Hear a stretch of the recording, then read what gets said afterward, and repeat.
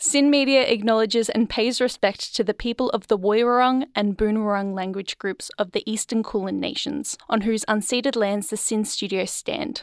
Sin extends this respect to the traditional custodians and people of the lands and waters our content reaches. It always was, and always will be, Aboriginal land.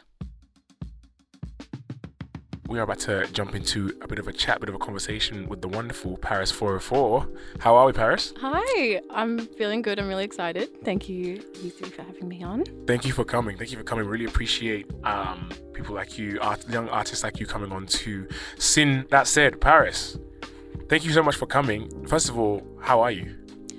I'm good. I'm really happy to be here with you three. This is my first live radio interview. I was telling you guys before. So I thought I'd come in and it'd be more comfortable, and it really is. You three are awesome. So yeah, I'm keen as. I'm honoured. I'm very honoured. It always feels special as a radio host. It always feels special when someone comes, is doing really cool things. Like, oh, this is actually my first live interview. You know, it's always dang, nice. That's nice. You know, so we've got you here because an upcoming single you've got coming out called Bad As You. But first, I want to get to know you specifically. You know, we're talking a little bit off air about you come from the southeast and how you've only kind of just started coming to events and gigs like that. But where did your journey with just music and beyond that, specifically R&B, come from? Like, where did that journey originate? Well, music's always been a part of my life, and I know that that's the case for most musos. I came from a family where my dad, when I was a baby, was a house and dance music producer. Oh, wow. Which was really cool and different to what I do. I have done a few features and stuff like that, but a lot of R&B in the house, a lot of everything. But I think that what stuck out to me and my siblings, my brother, was these R&B sounds. And when I started singing, I found that I loved singing those types of vocals, and I love the harmonies, and I love the romance of some R&B, and I love, all of it. So yeah, it came from home, and then I had to work for years on developing my style and what I liked about it. So yeah. Oh, cool. When it comes to kind of falling in love with R&B, those early days, was it kind of through house, with how certain house songs will have like really, they'll have like a really iconic R&B or kind of soul feature on it or sample, or did you kind of find it separately from the house kind of music that you kind of would have come up around? Well, a lot of the tracks that my dad was producing when I was young and that I kind of grew up listening back were with these really beautiful, amazing powerhouse soul vocalists on it. And now that you say that, and it does make me think maybe that's where I did find that soul R&B, make that connection, because there were just these incredible women vocalists. And yeah, I find myself trying to channel that in some of the music that I make, and especially performing live. So yeah. Yeah, amazing. And so when you talk about kind of developing your style, who are kind of some of the key voices that were your kind of influence? Like, I want my voice to sound like, or not even sound like, but I want it to feel like this person or this person. I want to take elements from this or this. Who are some of those kind of main people that come to your mind? Well, as far as my voice and, singing from a kid to becoming a young adult, really finding how I wanted to sing and I've always really wanted to dig deep for my tone and find this. And I think one of my vocal inspirations is Toni Braxton. Nice. Just that tone that you just feel it, and kind of weird, but I think of like when I'm singing like blunt singing, like not just straight, just kind of tone. And so yeah, Toni Braxton. And as far as like modern influences that I've listened to in the past few years and that I like try to channel in my music would be like a Victoria Monet, like nice. Just those types of beautiful vocals. Absolutely. Oh, and her last album as well, Victoria Monet's album, Jaguar 2, wow, great. Stunning. It's been nice seeing her kind of actually get the shine that I feel she deserves, Yes, I agree, because I've listened to some interviews and podcasts of hers, and just such an incredible songwriter, which is also inspiring. Like, I'd love to like delve into that world more, but yeah, she totally deserves that spotlight, and she's incredible. Well, on the topic of songwriting, I mean, what are some of your favorite things? You said you like the romance of R&B, and you just said that you're going to delve into it. Like what, when it comes to actually singing songs, like what are some of your favorite things to sing about? Are you the type to any kind of excuse to sing, or do you kind of have to emotionally connect to what you're actually singing as well? That's a good question. Thank you. Thank you. Oh yeah, you do this first. I'd say, well, writing songs and practicing writing songs from young, I was kind of all just fake scenarios because I was a kid. And what was I falling in love? No, I was kind of maybe had crushes, but I think that as far as writing songs now, and in the last year, and it's just been, I think a lot of the songs have been from straight up experiences. And then I'm kind of either exaggerating a little bit or, playing on the words, making double meanings, things like that. But yeah, as far as songwriting for me, I still like to come up with like little different fake situations that I've probably never been in for the sake of the song. But yeah, I feel like I do love writing about love. And I feel like sometimes you just can't get away with it. But there's just so many things to say, and it's how I feel. It's absolutely. It's a subject as old as time, but it's never gonna get old. It's never gonna get old. No. And it's like, yeah, I'm a sucker for a good love song. Well, on the topic of kind of going from songwriting, what was the process like for your upcoming single Bad As You? What's the journey with this, your debut single? So Bad As You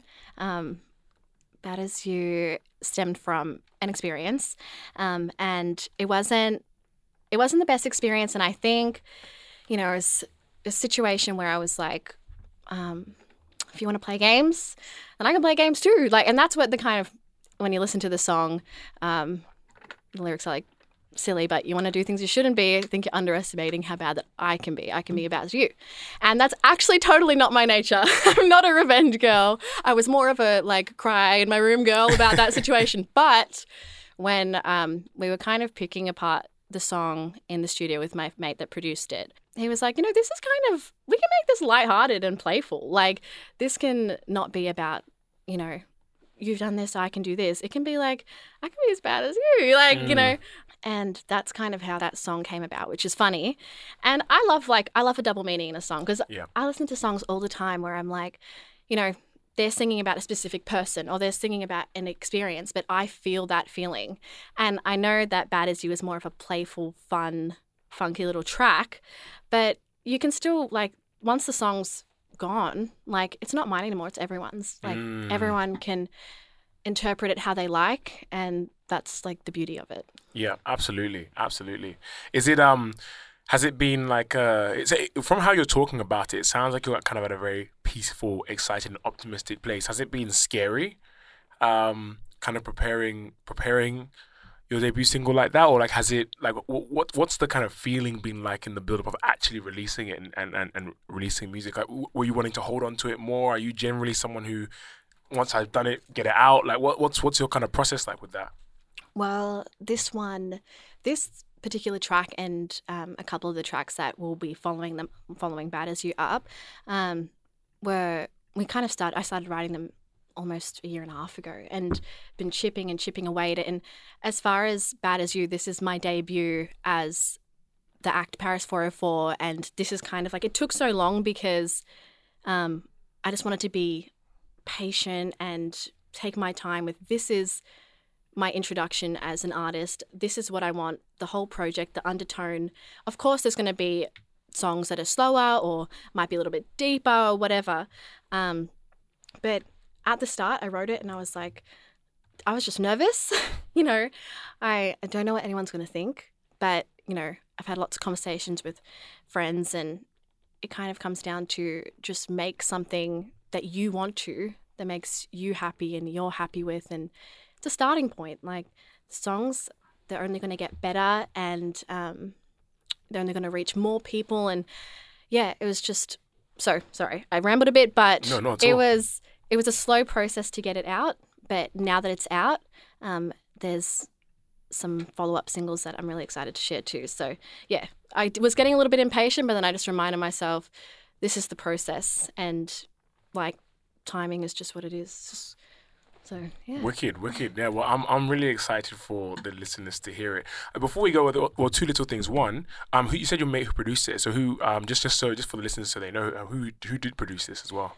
My mate Jeremy Fellis produced this, Nice. and he's doing some awesome stuff himself, and we really, really workshopped the songs that we were working on.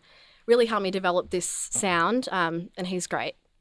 Does some dance music and house music, and he's got some awesome acts on his own label as well, which is really cool. So yeah, shout out to him because we really spent a long time together workshopping this sound.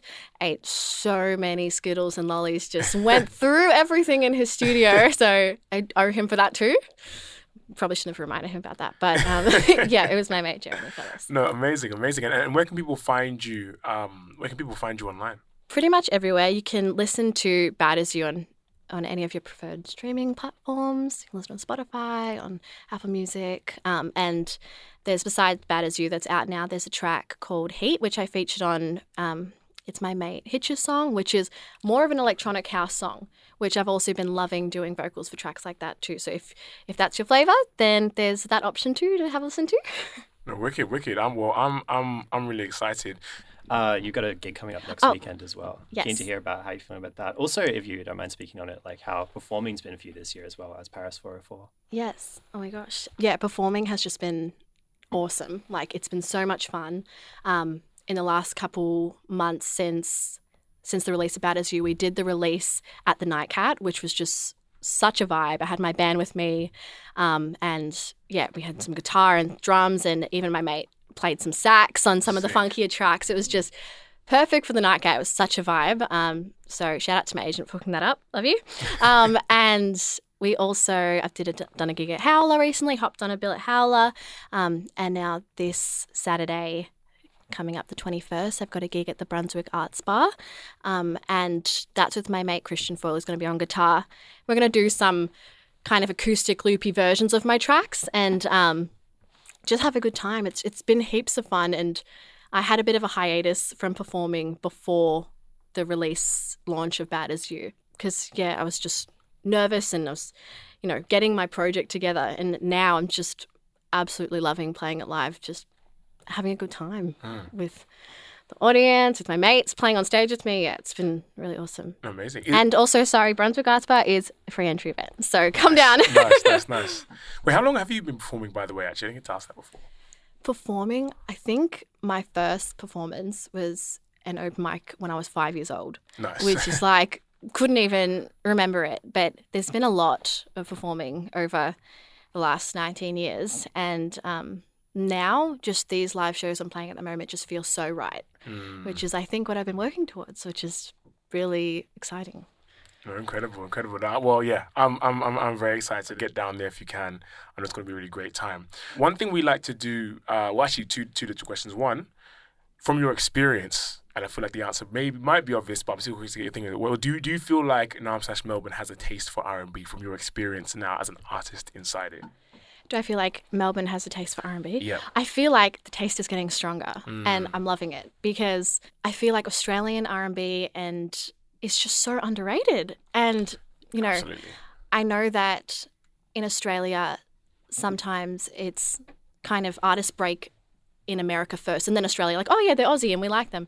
I would just love to see more Aussies supporting Aussie R&B now. Amen. Like, let's get, and that's what I've been doing, and get to as many gigs as we can, like as many, just all genres, but especially this like soul and R&B. There is some incredible talent, and it's in the suburbs where we all live. Like, where it's your neighbor, it's your best friend, it's the southeast. Like, it's incredible. Like, and I'm meeting so many people at the moment from the southeast and from everywhere. But I'm going to see them at shows in the city and gigs in the city or bars, and I'm like, hold on, like, I know you, and I didn't know you had that in you. Like, let's just get behind each other. It doesn't dim your light by like helping other people shine. I'm so for that. I just want to see everyone and back everyone, and yeah, let's put Australian R&B soul on the map. Amen. Paris404 everyone. That's the mentality we need. No, amazing.